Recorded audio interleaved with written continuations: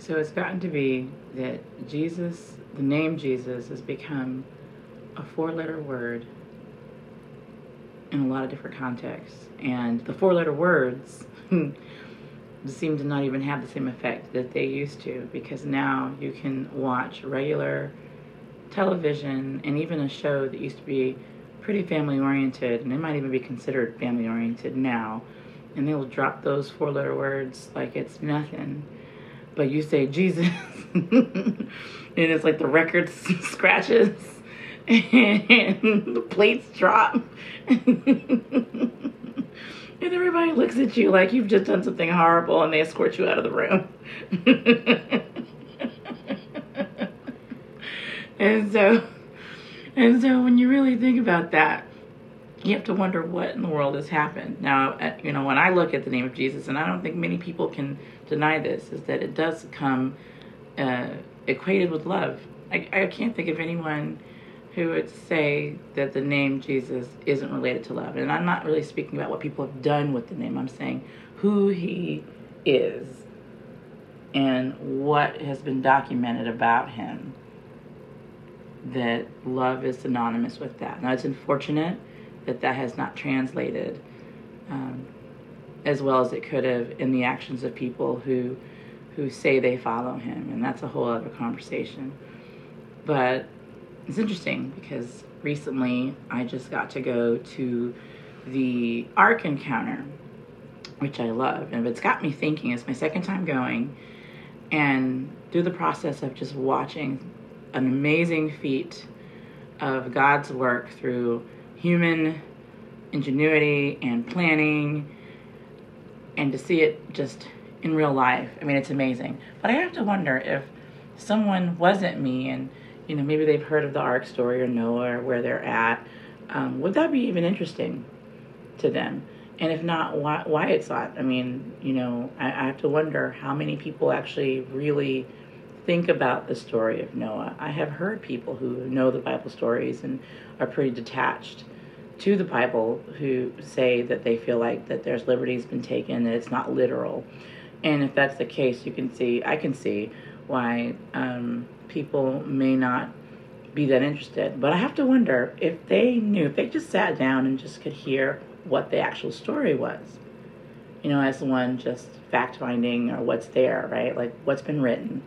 And then if they heard somebody actually recreated this thing and used the combination of biblical history along with the other history to put together what they felt like was a replica and explanations that might come up, I'm wondering if that might generate interest.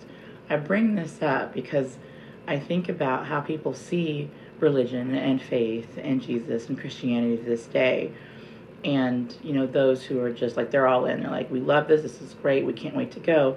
But those are people that I want to say are already in. And a lot of these ministries exist to both give the opportunity to see the other side, at least the ones that are in a way of like, this is what's here and you make the choice. I have to wonder what gets people in the door, but also, what brings about change for those people who have gone through that, and is there something missing? Is there something else that can be added to this mix that might bring the curiosity into the door? So what happens outside of these places like the Ark Encounter or the Creation Museum or the Bible Museum or any other places that are doing their ministry to bring understanding and allow people to be able to interact physically with something that's happened so long ago, which is amazing. And by the way, if any of you have not heard about the Ark Encounter, because I know the first time I heard about it, like my jaw dropped and said, how do I not know this exists? And I think at the time it had been around about 2 years. And so look it up. Like, people actually built a life-size replica. It is huge. And I think that's the other thing people don't realize, like what it really must have looked like. And if you see how big it is and realize, like, what, 6 people? Yes, I believe. No. 8 people, were pretty much solely responsible with the help of God of building this in way back before modern technology, machinery, and maybe even some processes that people use for metals and things like that. So whatever it is that you understand or believe or whichever, the idea that this has been created and they did their best to make it true to fact as possible and even brought in amazing experts to do it is a pretty neat thing to look up. So look it up, by the way. But anyway, the thought, though, comes to me, and the reason why I even bring that up as an example is it just kind of brings to mind of kind of where we are as a society. So we talk about Jesus and how, it's become taboo to even mention Jesus. And honestly, unless you're like in church or somewhere where it is ministry related and things like that, like it seems to be kind of uncomfortable, even for people who believe in Jesus, to bring Jesus into a variety of situations, which is very interesting when you think about it, especially living in a free country, that, people feel comfortable speaking about all the other belief systems that are here. But when Jesus shows up on the scene, then, yeah, everybody gets uncomfortable, including the people who believe in him. And I've been in that boat myself where I have felt like, I don't want to make anybody uncomfortable.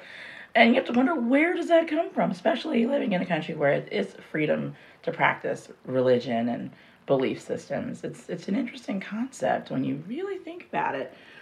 And it now brings me to kind of a story that that kind of explains what it's all about. And if you've been listening to any of the other podcasts, I mean, it all kind of whispers Jesus and who he is, and not religion, not what people do with religion, just solely what Jesus preaches and what it's all about. And I think about a person, and if he's listening to this, you'll know who he is. But he's someone that I had prayed for. I had prayed a miracle for, and I won't go into what that was. And then I just got bold one day, and it just came to mind to pray this for this person. And then afterwards, I got bold and texted this person and said, okay, I just prayed this for you, so when it happens, you and I are going to have to talk about Jesus.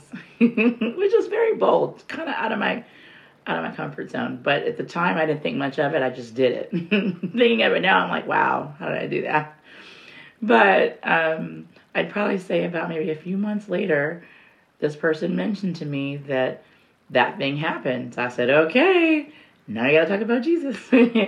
And I didn't even jump into it then. It was more of at some point it's probably going to come up. And it actually did, maybe a couple months after that. And it's just, it's amazing to kind of see, even for me, stepping out of what should be comfortable, but into a discomfort zone and speaking about what I think, what I know, what I've been through, and allowing people to hear my story.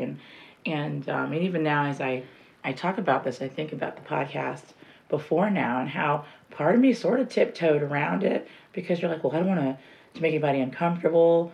But after just recent experiences and just, knowing what I've been through and my experiences and how just sharing my story can empower someone, then it's kind of my responsibility to share my experiences and to allow people to choose or do or react or whatever it is as they want to. I mean, maybe it's not something they're wanting to hear, or maybe it's something that's going to help them. The question is if I don't say anything, then the people who want to get helped, well, I'm not able to help them, or they're not able to be helped. And it's one of those, I think I'd rather have the opportunity to possibly help somebody than definitely help no one.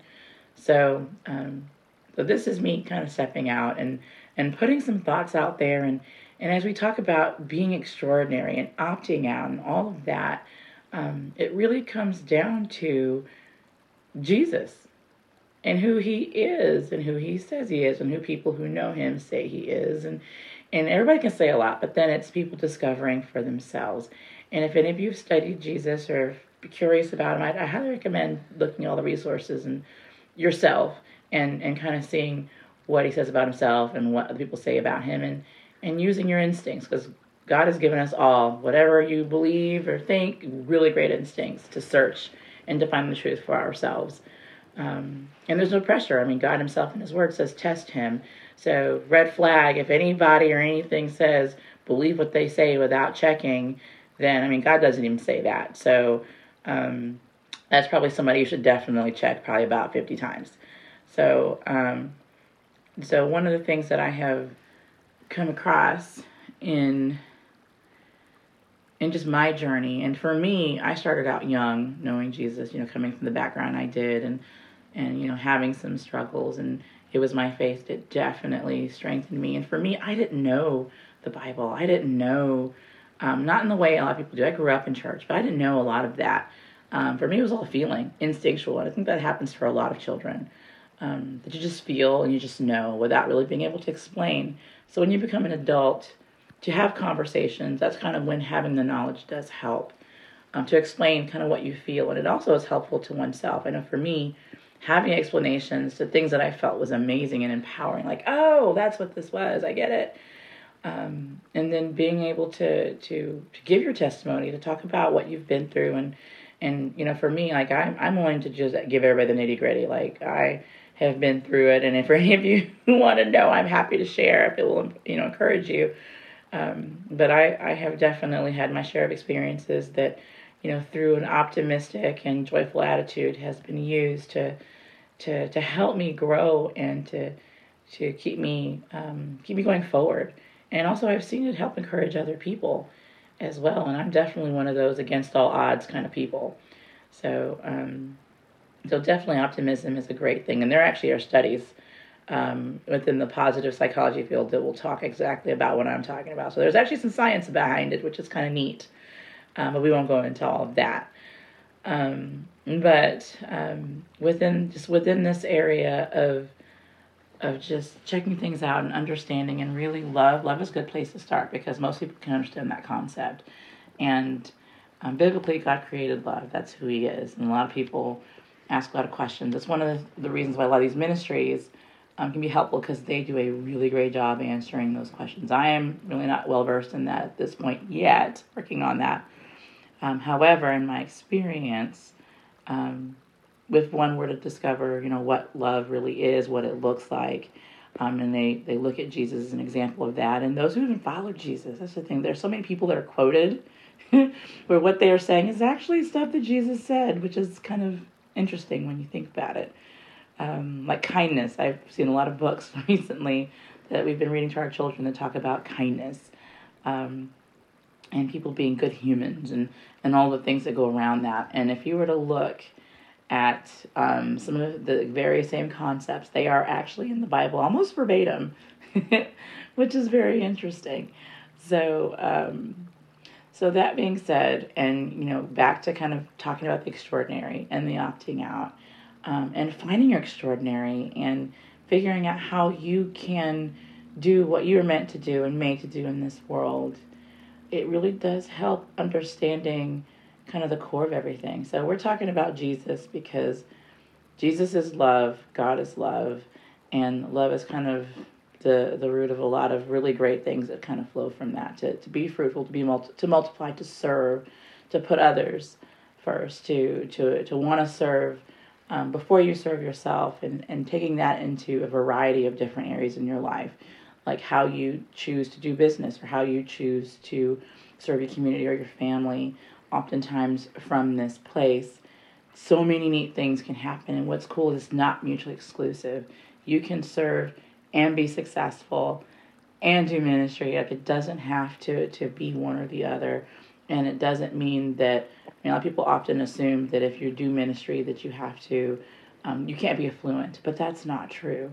And there's so many different ways resources and things present itself. I think we tend to put things in a box.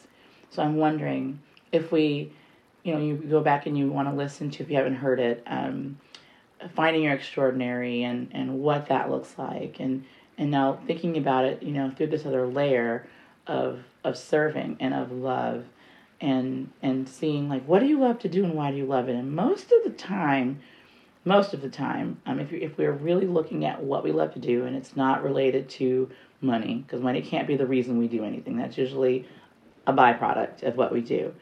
What makes us happy is usually something that we are passionate about. And generally, when you really think about, like, why we're passionate about it, what we love about it, it's usually because we love to share it with others. Usually it's because we want to use it to inspire others, kind of like how art works. And really doesn't have to be the artistic realm that invites that. It could be anything, really, that could do that. The people who love to take what they do and love to do and serve and see it bear fruit, see it do something to help someone else do something that they want to do. So this has been a very interesting podcast today. Definitely, I mean, I wing most of them, but this is definitely winging it. Wasn't sure where it was going to go, but I definitely gave God kind of I usually do anyway, but definitely this one, gave him the full wheel on this, and it just kind of ins and outs, and even listening to myself and being encouraged. And so, as I kind of start wrapping this up, I am very prayerful that whomever listens to this will not only find encouragement, but would also see themselves as loved and see themselves as special, which is, by the way, the next podcast that's going to be coming up pretty soon, is You Actually Are Special. And see themselves as capable and empowered and built to do what they were built to do. God did not create anybody on accident. Every single person that ever has come into this world has come into this world very much uniquely. No one's ever made just like you. And also with a specific purpose. And that might be a variety of things, but you have a reason that you are here. Not everybody takes to that. A lot of times the world can be very rough, and then oftentimes it's geared to keep you away from that path, to keep you off your extraordinary path. But there are also resources out there to try to encourage you to get on that path, and not just this, but so many other things, which is such a wonderful thing to think about, and to really meditate on. So with that, I will leave you this. Again, you most certainly are loved. I don't care what the television tells you or anything else that you're listening to or whatever's going on right now, because I know there's a lot going on right now, but it does not change the fact that you are loved. And the other thing I would encourage you to do, and this is going to sound kind of crazy, but, I'm opting out, so opt out, so got to say something a little bit crazy, is try to see about falling in love with yourself. I'm going to say that again, because I know it's going to sound kind of odd to the ears, but what does it look like to fall in love with yourself? And I'm not talking about narcissism. That word's getting thrown around quite a lot today, but more like, if you are loved, you're wondering, well, who loves me? Well, God loves you.